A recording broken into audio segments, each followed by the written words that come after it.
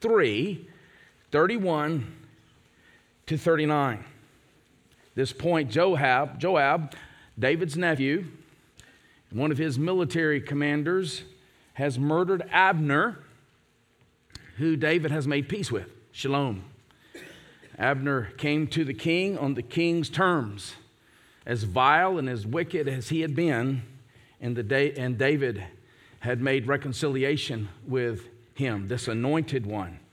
And then Joab, who did not agree with that, went and killed Abner, and now David has this public funeral for Abner. Verse 31, then David said to Joab and to all the people who were with him, tear your clothes, put on sackcloth, and mourn before Abner. And King David followed the bier. They buried Abner at Hebron. The king lifted up his voice and wept at the grave of Abner, and all the people wept. And the king lamented for Abner, saying, should Abner die as a fool dies? Your hands were not bound, your feet were not fettered. As one falls before the wicked, you have fallen. And all the people wept again over him. And then all the people came to persuade David to eat bread while it was yet day. But David swore, saying, God, do so to me and more also, if I taste bread or anything else till the sun goes down. David with a public fast. And all the people took notice of it, and it pleased them, as everything that the king did pleased all the people. Isn't that beautiful? Everything the king did pleased all the people. That's the way it should be. So all the people in all Israel understood that day that it had not been the king's will to put to death Abner, the son of Ner. And the king said to his servants, do you not know that a prince and a great man has fallen this day in Israel? And I was gentle today, though anointed king. In other words, he had the might to do something more severe, but he is a gentle king. These men, the sons of Zeruiah, are more severe than I. In other words, their natural way of doing things is more severe than the way the anointed king does things. The Lord repay the evildoer according to his wickedness. Let's pray. Father, we believe that 2 Samuel 4 was inspired by your Spirit, breathed out by your Spirit for the people of God at Fisherville in January of 2020. We believe this is a word for us, and we pray that you would use this week preacher to communicate the significance, the profitability, and the relevance of this text for your people. And we pray that your people would have ears to hear. And we ask this in the name of our Lord Jesus Christ. Amen. This year, 2020, is the 495th anniversary of what is perhaps the most important book that was written during the time of the Reformation. Luther certainly believed that. The book is Martin Luther's On the Bondage of the Will. He considered it his crown jewel. It was his magnum opus. And in this book, he addressed divine sovereignty, human freedom, God's governance of and over evil, and all other related matters. And in that book, Luther argues that God is sovereign, even over evil. But it's not simple to describe God's relationship to evil. When moral evil occurs, yes, God is still sovereign, but only the creature who commits that evil is guilty of wrongdoing. That is, because the creature's intent in that evil act is evil, but God's intent is not. And Scripture assigns guilt based on the intentions of the parties involved. And so Luther will use in his book, for example, the Genesis account of Joseph being sold by his brothers into slavery to the passing Ishmaelites as he will go into to Egypt. Both God and Joseph's brothers, the text tells us, sent Joseph to Egypt. But only the brothers were guilty of evil, because only the brothers had evil intent. In fact, 2 times in the text, Genesis 45, when Joseph has revealed himself to his brothers, Joseph's brothers, he refers to his brothers as having sold him into Egypt. So they're culpable. The text will not allow us to see these brothers as mere puppets of divine sovereignty in order to escape some kind of culpability. And yet, Joseph contends in that text no less than 3 times that it was God who sent him into Egypt. And so by the end, Joseph argues that it was not the brothers who sent him into Egypt. It was God who sent him into Egypt. Genesis 45, verse 8. All of this to say that God is no less in control of evil than he is of good. Now, he has a different relationship to evil. God unilaterally affects that which is good, but there's an asymmetrical relationship between God's relationship to evil and his relationship to good. He unilaterally affects good, and yet with evil, he can restrain his common grace in order to bring about purposes that are much more glorious than we could ever envision. God isn't pleased with evil in and of itself, but he does govern it so as to bring about his greater kingdom good. We see that today in chapter 4. God employing evil to achieve his righteous purposes. Of course, the events we see in chapter 4 did not come out of the blue. Last week, again, we saw Joab murdered Abner because he did not believe Abner was sincere when he came to the king. Furthermore, it was an act of a vigilante because Abner had killed his brother Asahel. And so David distanced himself from Joab's action because David had made peace with Abner. And let's not lose sight of the fact here, though, that as chapter 4 begins, David is still in the waiting stage. And so that's why he's had to make this public attestation that he was not involved in Abner's murder, because he recognized that the northern tribes would easily accuse him of being complicit in his murder. And that reminds us that David, though he was anointed king in 1 Samuel 16, is still in this long waiting stage, unable to take action to bring his coronation into effect. But what we're going to see here is that all the while in the waiting, God is removing the impediments, the obstacles to David's throne. God is sovereign. Even with all the evil we're going to see in chapter 4, God is at work removing the impediments, the obstacles to David's throne. Even as he has been removing the impediments in David's heart.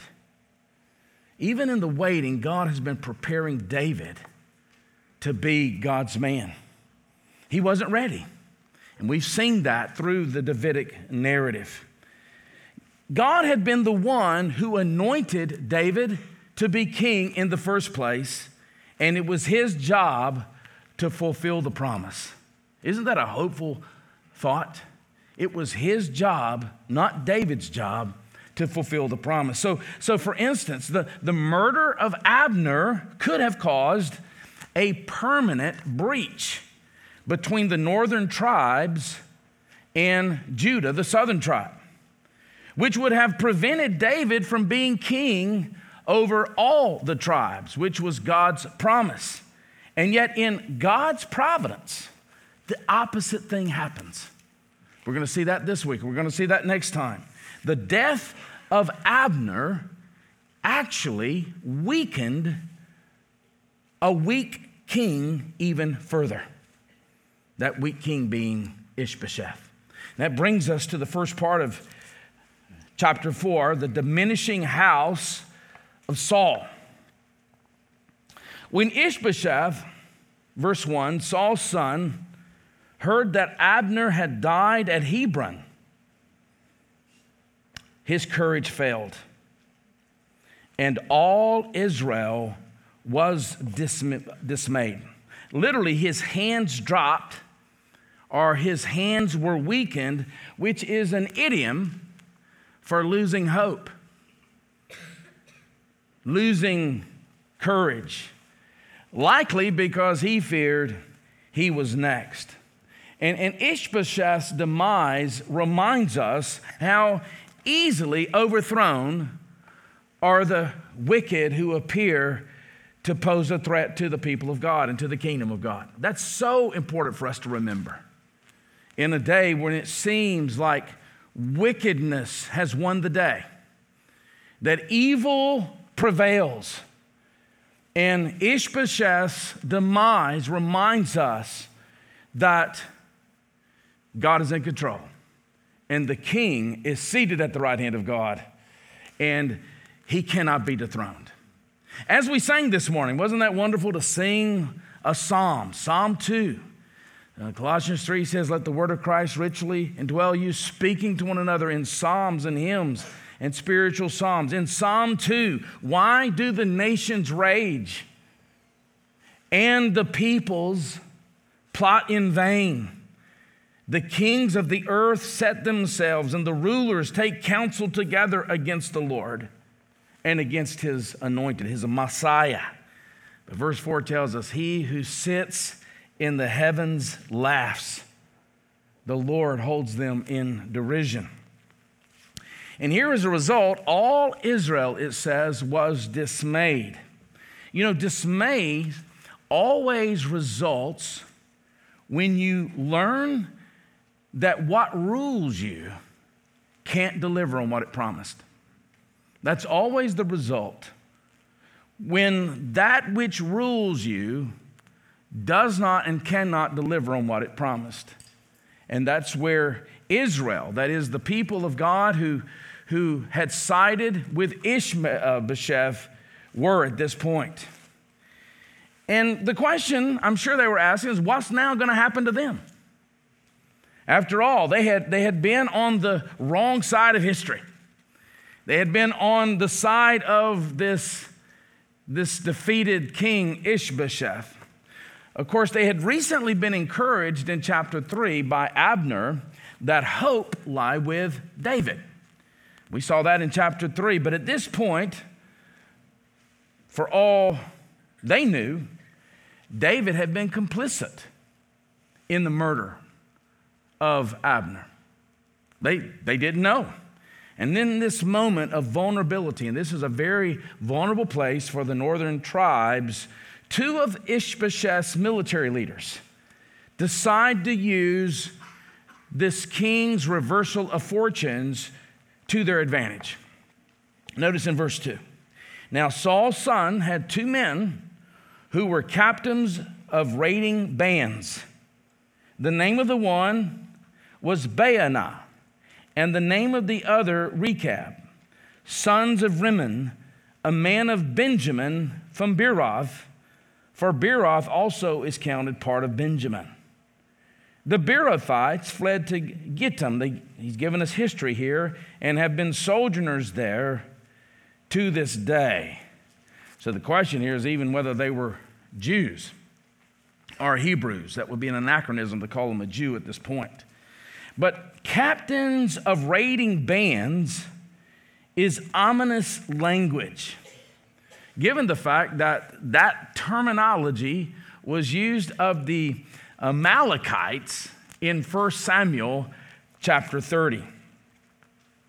but a clue that chapter 4 is ultimately centered on God's taking on the obligation to remove the obstacles to David's throne is found in a verse in verse 4, chapter 4, verse 4. It's almost like it's a throwaway line. Of course, we know better. Notice in verse 4, out of the blue, it just says, Jonathan, the son of Saul, had a son who was crippled in his feet. He was 5 years old when the news about Saul and Jonathan came from Jezreel, and his nurse took him up and fled. So this is Saul's grandson. And as she fled in her haste, he fell and became lame. And his name was Mephibosheth. We're going to read about him again, but not in this chapter. The narrator moves on as if verse 4 didn't happen. It's almost arbitrary just to throw that line in there and then to move on to speak about these two men that have already been introduced. Why the arbitrary nature of this verse? Well, I think that's the writer's literary strategy. Its arbitrariness is actually making the point for us. The writer makes the statement about Mephibosheth, who's lame in his feet, and then he moves on. It reveals just another way by which the Lord was taking away Saul and his family's ability to threaten David's rule. Being crippled in his feet barred him from the throne.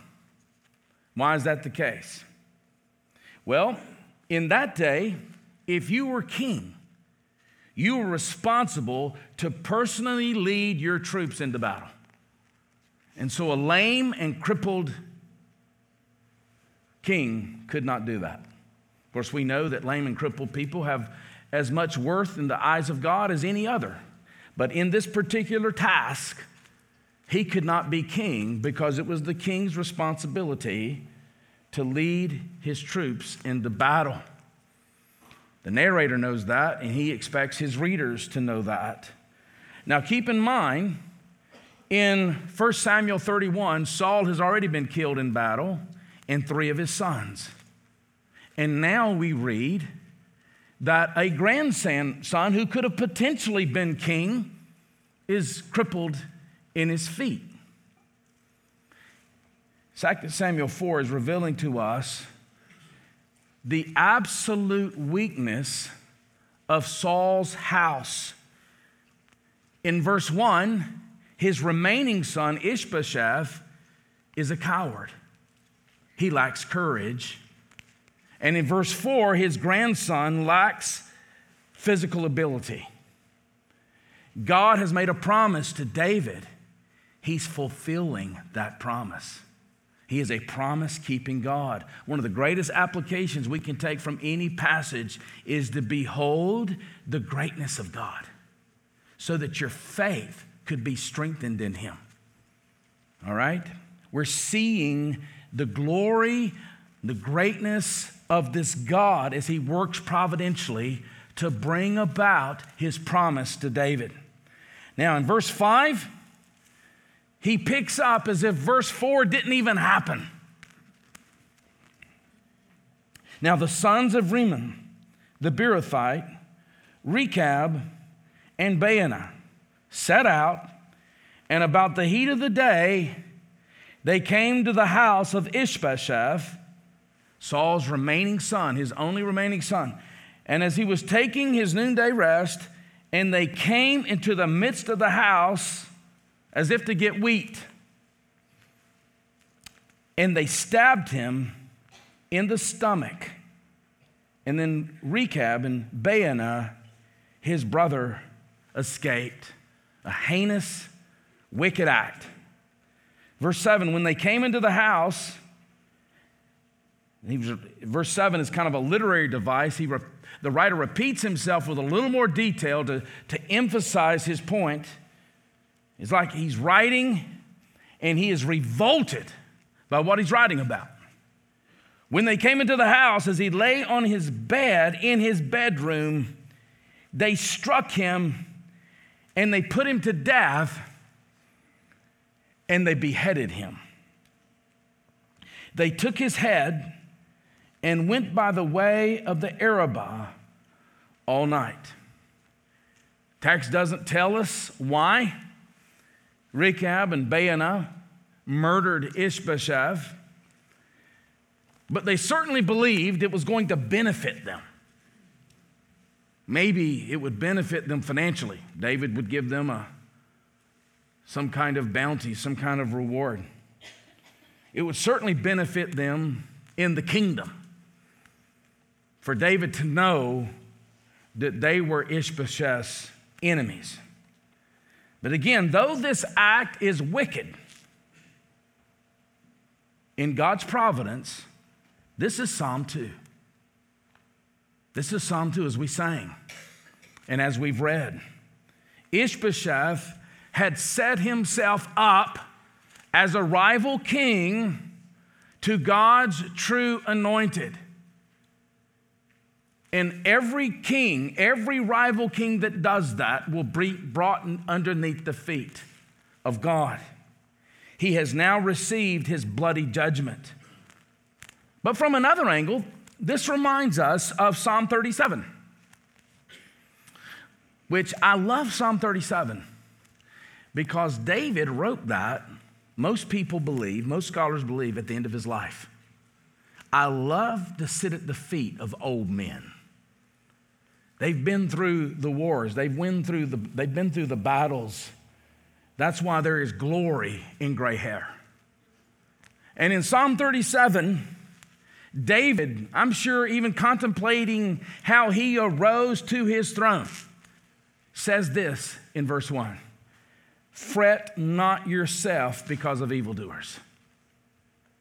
There's a lot of things we fret about when we're young that we no longer fret about when we're gray. Isn't that correct? You see a lot of things in perspective when you're older. Fret not because of evildoers. Be not envious of wrongdoers, for they will soon fade like the grass and wither like the green herb.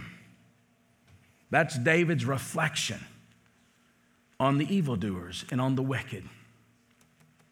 Now notice with me in verse 8. And they brought the head of Ishbosheth to David at Hebron. And they said to the king, here is the head of Ishbosheth, the son of Saul, your enemy, who sought your life. The Lord has avenged my lord the king this day on Saul and on his offspring.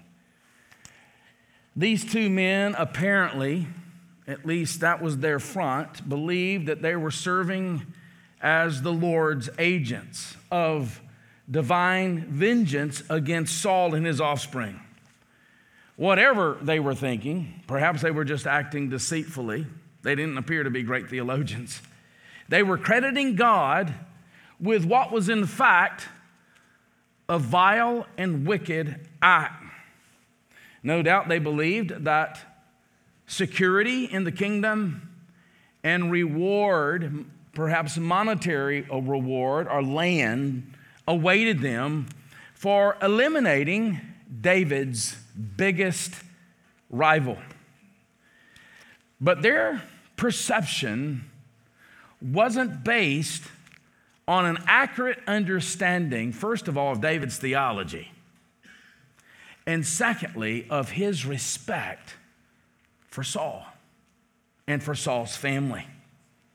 And that brings us to the second part of this passage, the developing house of David. Even as Ishbosheth's house, Saul's house, has now met its demise, we see the developing house of David. Look with me in verse 9. But David answered Rechab and Baanah his brother, the sons of Rimmon, the Beerothite.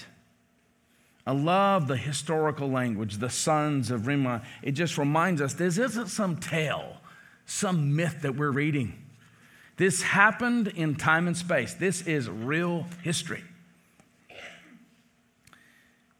And he answered them. David well knew the Genesis story of Joseph. Without question, he would have had the Torah. He would have known the story. And David understood well that the Lord may and does use the wicked acts of men to advance his own purposes. David knew that. But it's naive presumption for the perpetrator of the evil to present his wicked act as a gift from God. As Romans 3 verse 8 makes clear, we should never do evil that good may come. And that's a very important principle because it's easy to get pragmatic. If I do this, even if it's a violation of the Word of God, this better thing will occur. God forbid that we think that way. Again, we are reminded of David's men earlier who had supposed that the opponents of Saul, and given the opportunity to kill Saul, was God's gift to David. We're reminded there. Remember when his nephew, Abishai, believed, we've got him in our sights. We can kill him. This is from the hand of God. And David had refused then. Indeed, David's response was nothing like these two men believed it would be. What he said, what he did. In fact, he's going to give 3 staggering statements that rained on any kind of optimism that they had. I mean, he crushes it with 3 statements. And I want you to notice the first statement. He speaks of the king's Lord. So they're coming to him. They believe he's going to pat them on the back and give them a promotion in the kingdom or whatever it might be. And he says in the second part of verse 9, as the Lord lives, who has redeemed my life out of every adversity. So notice that, as the Lord lives, who has redeemed my life out of every adversity. Saul may have wanted to kill David, but the Lord had redeemed his life. The lions and the bears may have wanted to kill David when he was a shepherd. But the Lord had redeemed him from the paws of the lions and the bears. 1 Samuel 17. Goliath may have wanted to kill David, but the Lord had delivered him from Goliath and from many other enemies. Chapter 18, verse 14. And this explains why David never sought to kill Saul. David trusted the Lord. We've seen that in our study, haven't we? Again, David had learned, Psalm 37:1, not to fret evildoers. Verse 2, Psalm 37, verse 2, they will soon fade. So, Psalm 37, verse 3, trust in the Lord and do good. Dwell in the land and befriend faithfulness. That's what David had learned. And so when these men bring the head of Ishbosheth to him, he's revolted by that. He's revolted. They had used a wicked act to bring about what they perceived to be what David had desired. And though David certainly had lapses of faith, and we're going to see more lapses of faith as we continue in 2 Samuel, as a pattern, David knew he did not need to act unrighteously in order to become king. Just like when Abraham and Sarai were barren, God had promised them a son. And then you had this period of waiting. And so they reason God needs our help. And so he has an illicit encounter with Hagar. And there's been chaos ever since in the Middle East. God does not need our help. We don't need to compromise in order to bring about his good and glorious purposes. What David teaches us here, he simply waits for the Lord to give him the kingdom in God's timing, in God's way. Such an important word for us. The second thing he says, he spoke about the king's Lord.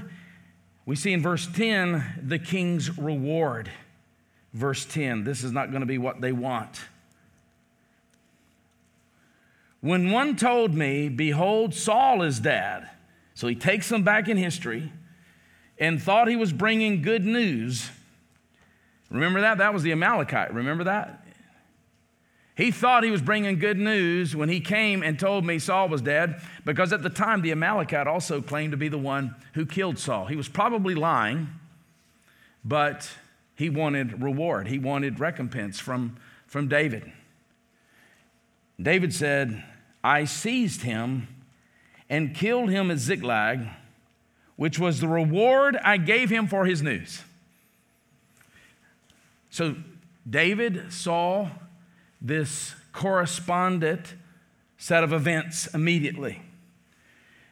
To really come to terms, though, with the virtue of what David is exemplifying here, we must recognize how much relief Ishbosheth's murder would have been to David.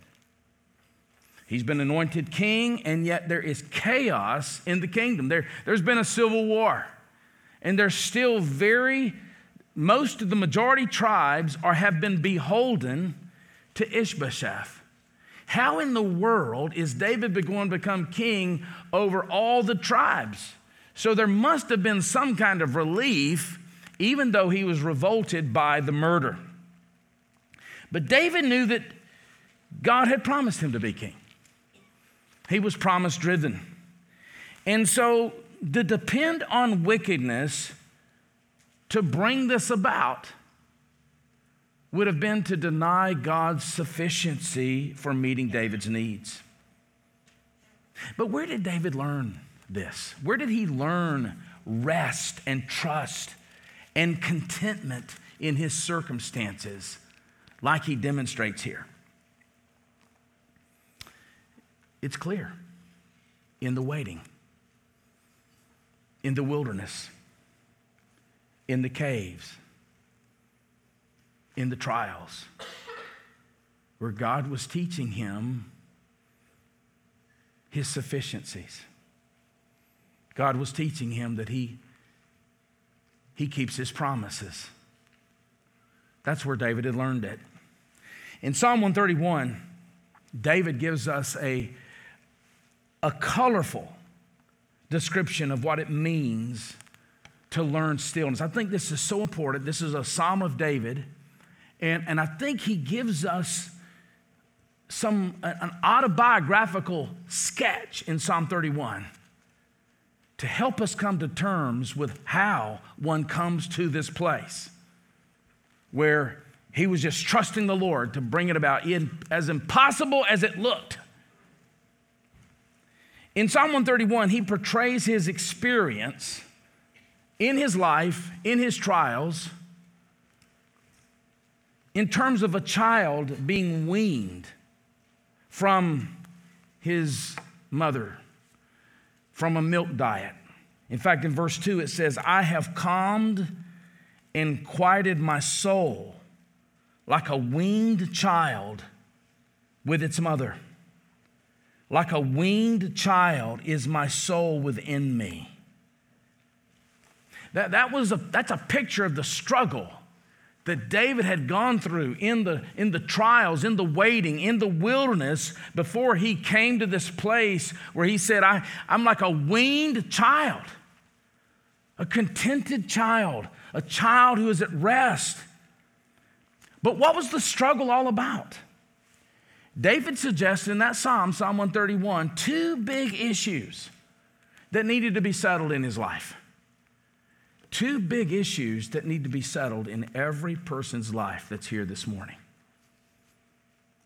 And once those issues were settled, he came to that place that we see exemplified in 2 Samuel 4. The first issue was holy ambition. Psalm 131, verse 1, the very first phrase, notice, "O Lord, my heart is not lifted up. My eyes are not raised too high." Now, ambition in and of itself is not necessarily a bad thing. God had anointed David to be the king of Israel. And that had become an ambition of David's. But he had a greater ambition. All of us have these desires, these ambitions. David's was to be king, given to him by God himself. But he had come to have a greater ambition than that, to trust in God's provision, to trust in God's timing, to trust in God's placing. All right? There had been times when David could have seized the position. He could have seized power by means that would have betrayed his faith. For example, Saul came into the very cave where David and his men were hiding.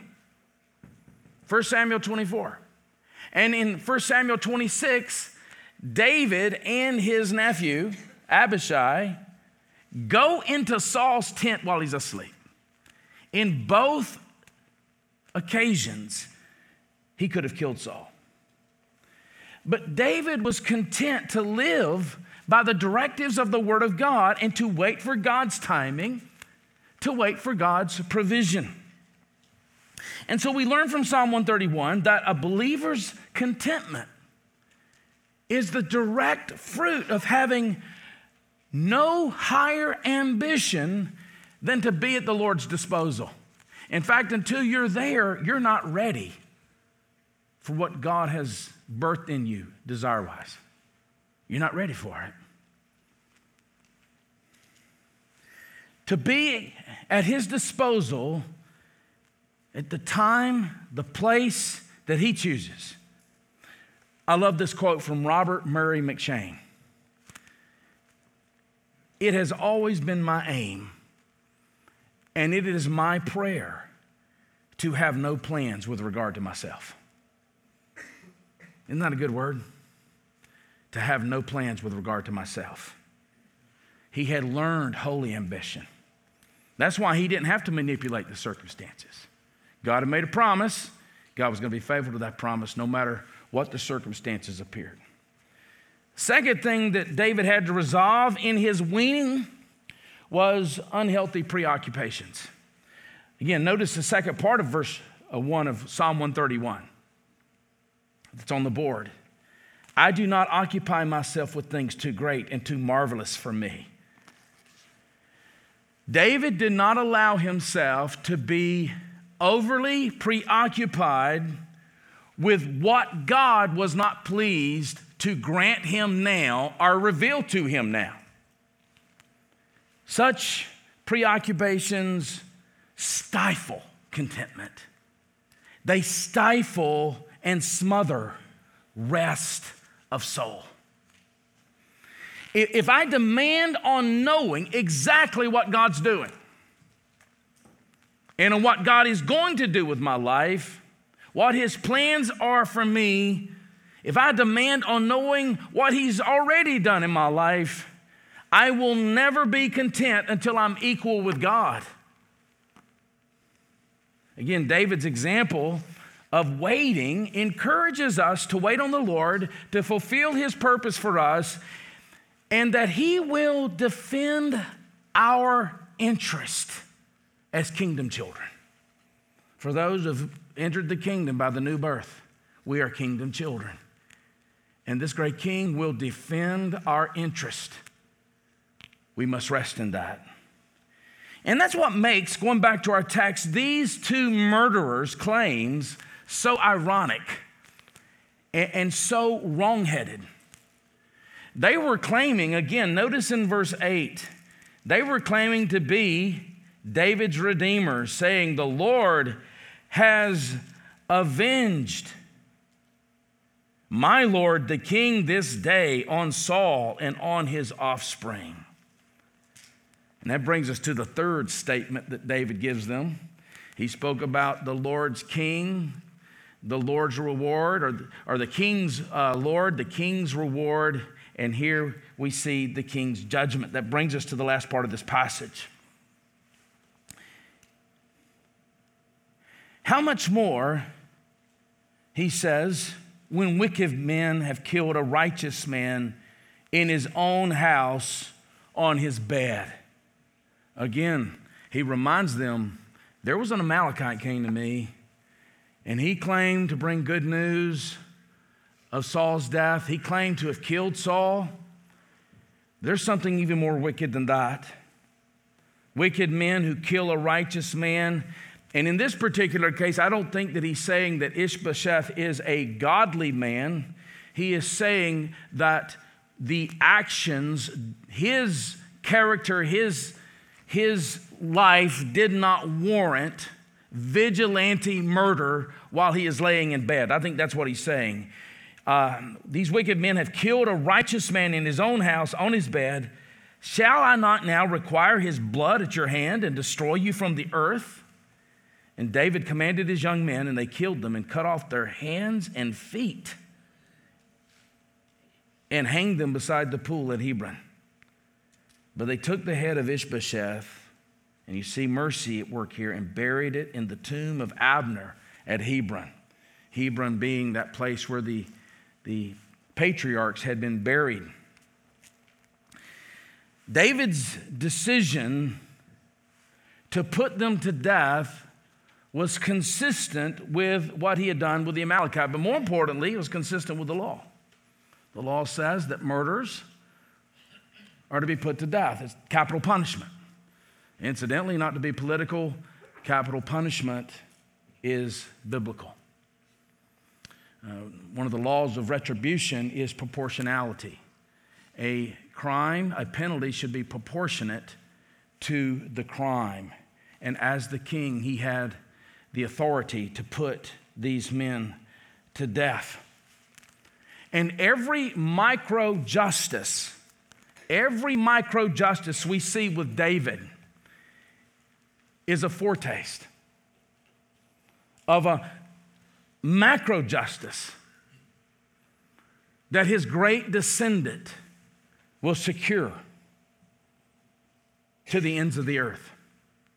Isn't that hopeful? Isaiah 9 verse 7, he speaks of this one who will come. And it says, of the increase of his government and of peace there will be no end. And on the throne of David and over his kingdom to establish it and to uphold it with justice and with righteousness from this time forth and forevermore. Perfect righteousness, a perfect justice. One of the elephants in the room is that David had not judged his nephew Joab, who deserved the same judgment as the two men. David's judgments, David's righteousness was not perfect. But there's one who's coming that will be a perfect justice, a perfect righteousness rendered. And this is a hope for us to hold on to in the face of severe injustice that believers experience in the world. We're experiencing it here to a certain degree as certain politicians seek to continue to squeeze our liberties, but not like we see it in the world with our brothers and sisters in other places. This week I was looking at Open Doors. Listen to these statistics of injustice on believers.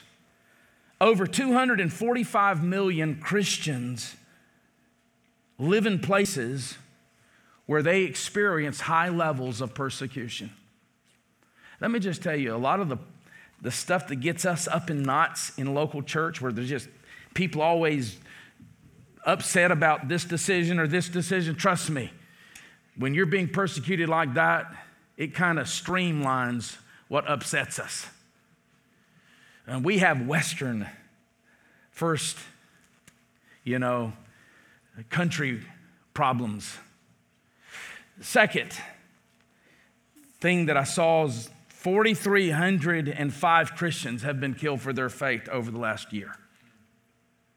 4,305 Christians over the past year have been killed for their faith. Injustice because of their faith. 1,847 churches and other Christian buildings have been destroyed in the past year. 3,150 believers this year, the past year, were detained without trial, arrested, sentenced, or even imprisoned.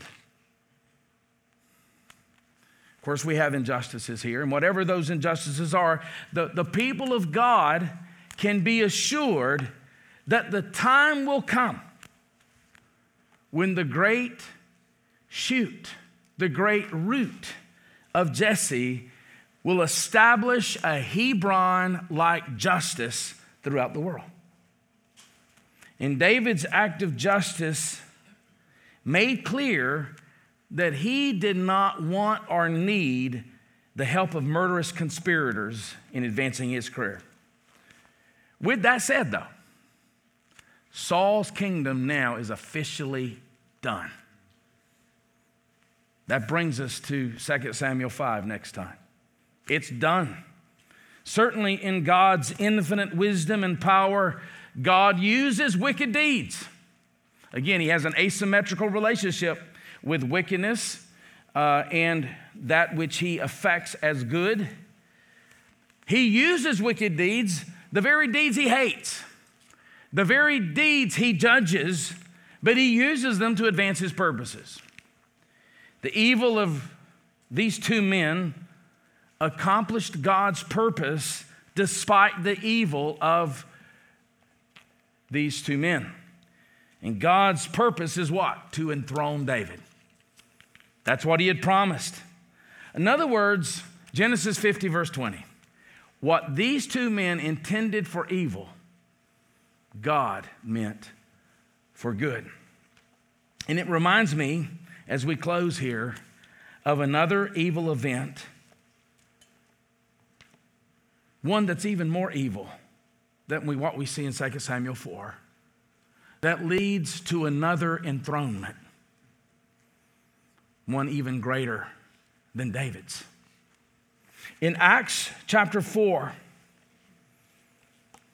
the disciples declare, they lifted their voices together to God, verse 24, and said, Sovereign Lord, who made the heaven and the earth and the sea and everything in them, who through the mouth of our father David, your servant, said by the Holy Spirit, that which we sang this morning, why do the Gentiles rage and the peoples plot in vain? The kings of the earth set themselves, and the rulers were gathered together against the Lord and against his anointed. It was all vain. For truly in this city there was gathered together against your holy servant Jesus, whom you anointed, both Herod. Notice the participants, the conspirators here. Herod, Pontius Pilate, along with the Gentiles and the peoples of Israel. That has everybody covered. To do whatever your hand and your plan had predestined to take place. I want you to note the tension here. All right? Human culpability. 4 parties are indicted. All right? And God is sovereign. The word there that's used, predestined. The Lord had predestined this. That is the cross. The Lord predestined the cross. All right? If either truth is minimized, you lose the gospel. If we minimize their culpability, that these people were culpable for their sin and their rebellion, it makes the cross unnecessary. If you minimize their culpability because God was sovereign over it, it makes their sin just a product of puppets. But they're culpable. And without that culpability, it makes the cross unnecessary. But if you take away divine sovereignty, because these people were culpable, it makes the cross an unfortunate accident in history. And either way, you lose the gospel. And so here we see,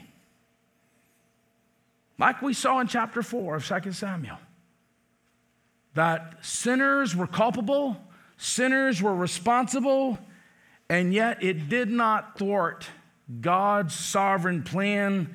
God's sovereign plan was to bring about the cross so that sinners like us, who were there, we were as guilty as anyone else nailing him to the cross because it was our sin that nailed him there. Sinners like us who are much more like greedy vigilantes, like the two men in our text, than we are the God we were created to image. This Christ was nailed to a cross, absorbing the wrath that we deserve. All the while, God was sovereign. God was working to bring about his glorious kingdom in. And what is that? Our salvation.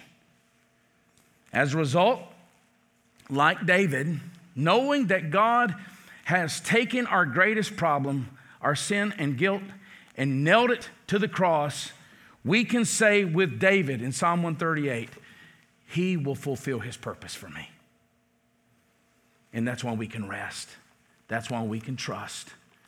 That's why we don't have to have unhelpful preoccupations with what God is doing. That's why we can have holy ambition, because God has demonstrated his love for us in that while we were still sinners, Christ died for us. Let's pray. Father, thank you for your mercy and grace. It's a dark text, it's a heavy text, and yet we believe with every text that we can glean, that our faith can be strengthened, our hope and our love can be nourished by beholding you in the face of your anointed Son. And Lord, I pray if there's any here today that's never trusted in the Son, I pray that today would be a day in which they would bow their knee to Jesus. And Lord, I would love to speak to them. I pray they would have the freedom to come and speak to me either now or during or after the service. And we pray that this word would just do a work of nourishment so that your people may grow in the grace and knowledge of our Lord Jesus Christ, in whose name we pray. Amen. Let's stand.